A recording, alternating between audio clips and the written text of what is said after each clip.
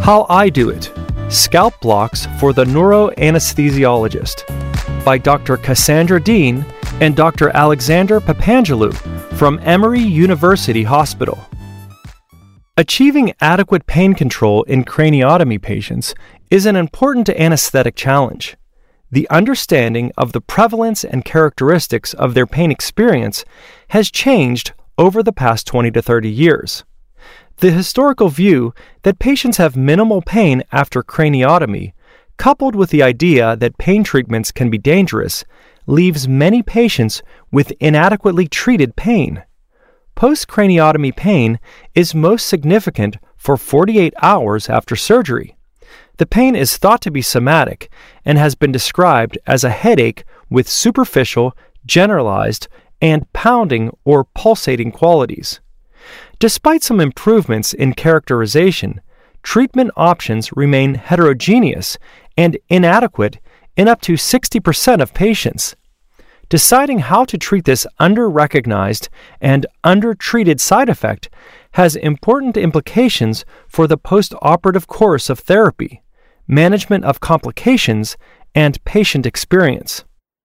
Use of pre-incisional scalp blockade in the operating room is supported by many benefits, including improved hemodynamic stability, decreased anesthetic and opioid requirements, and enhanced post-operative analgesia.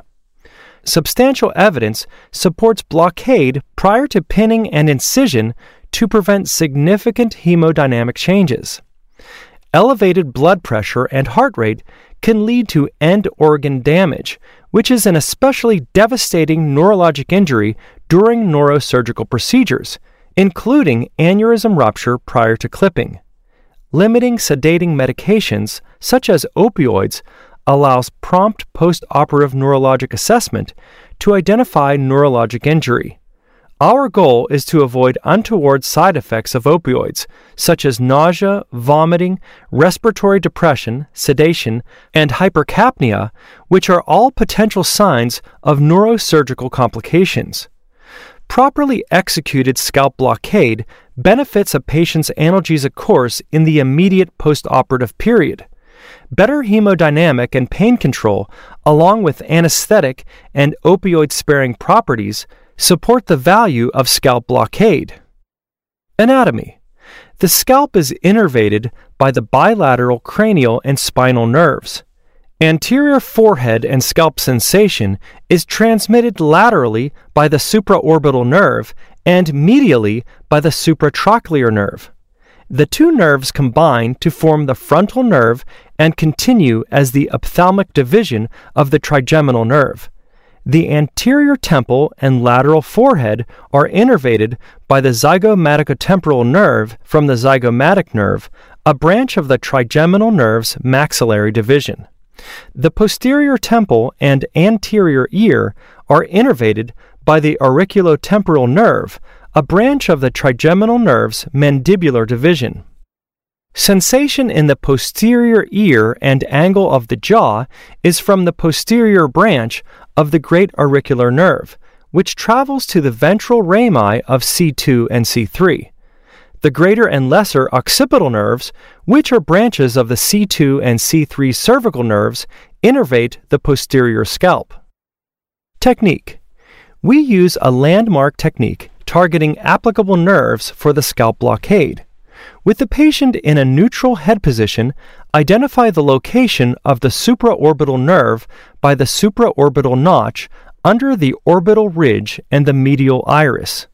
If the notch is difficult to identify, the nerve is located on average 2.9 centimeters from the midline and 0.5 centimeters from the upper margin of the supraorbital rim. The supratrochlear nerve can be located 1.6 centimeters from the midline or 0.9 to 1.3 centimeters medial to the supraorbital nerve and 0.7 centimeters below the upper margin of the supraorbital rim. We use the index finger of the non-dominant hand below the supraorbital rim to help protect the orbit from injury while injecting 1 milliliter of local anesthetic around each nerve, perpendicular to the skin. we use 0.5% bupivacaine based on our evaluation of the literature. To reach the many branches in variable patterns of the zygomaticotemporal nerve, deep and superficial injections are required. Advance the needle along the bone of the lateral orbital rim 1 to 1.7 centimeters posterior to the frontozygomatic suture and 2.2 centimeters above upper margin of zygomatic arch, injecting 2 milliliters of local anesthetic. Anesthetize the auriculotemporal nerve 1 to 1.5 centimeters anterior to the tragus with 1 milliliter superficially to prevent inadvertent injection to the facial nerve. Alternatively, inject the auriculotemporal nerve 1 to 1.5 centimeters anterior to the superior pinna. Target the posterior branch of the great auricular nerve 1.5 centimeters posterior to the pinna at the level of the tragus with 1 milliliter of local anesthetic. Perform the remaining injections along the superior nuchal line between the occipital protuberance and the mastoid process.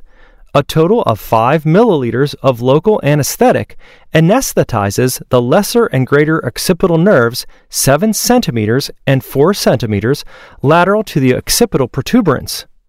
Careful aspiration is always recommended prior to injection for the greater occipital nerve because of its proximity to the occipital artery. If the occipital artery is palpable, an injection in the proximity of the vessel will yield a successful block. Clinical applications. Preoperative assessment for appropriateness of scalp block is necessary.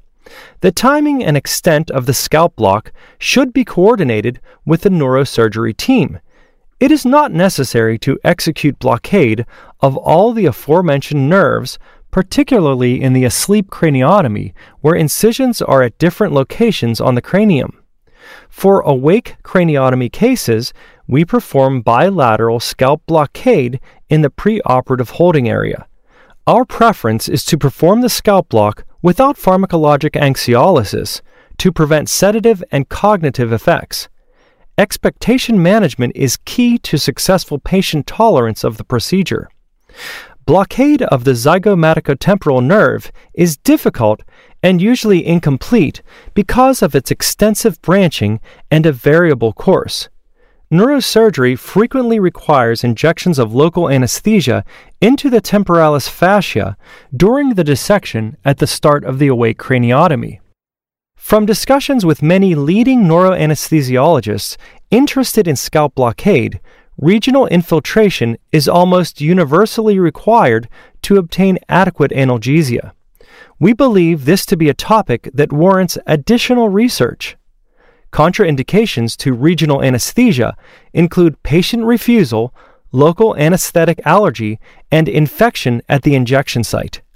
Complications include local anesthetic systemic toxicity, hematoma, allergic reaction, orbital injury, arterial injury, inadvertent subarachnoid blockade, and facial nerve paralysis. Relevant arteries include the superficial temporal artery, or STA, during the auriculotemporal nerve block and the occipital artery during the greater occipital nerve block.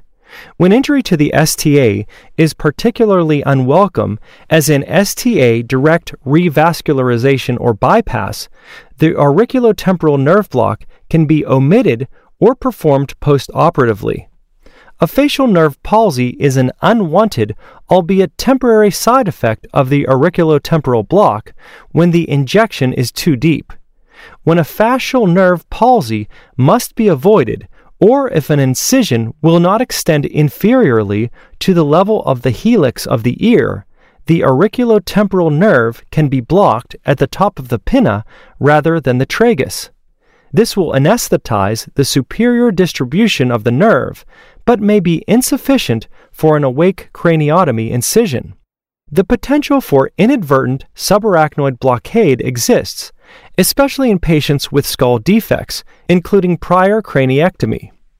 Conclusion: landmark-guided scalp blockade is a safe and effective analgesic technique for craniotomy patients.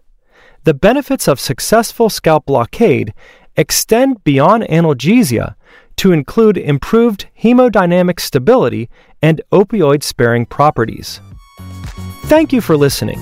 If you liked this episode of ASRA News, please consider subscribing, sharing with a friend, or leaving us a review.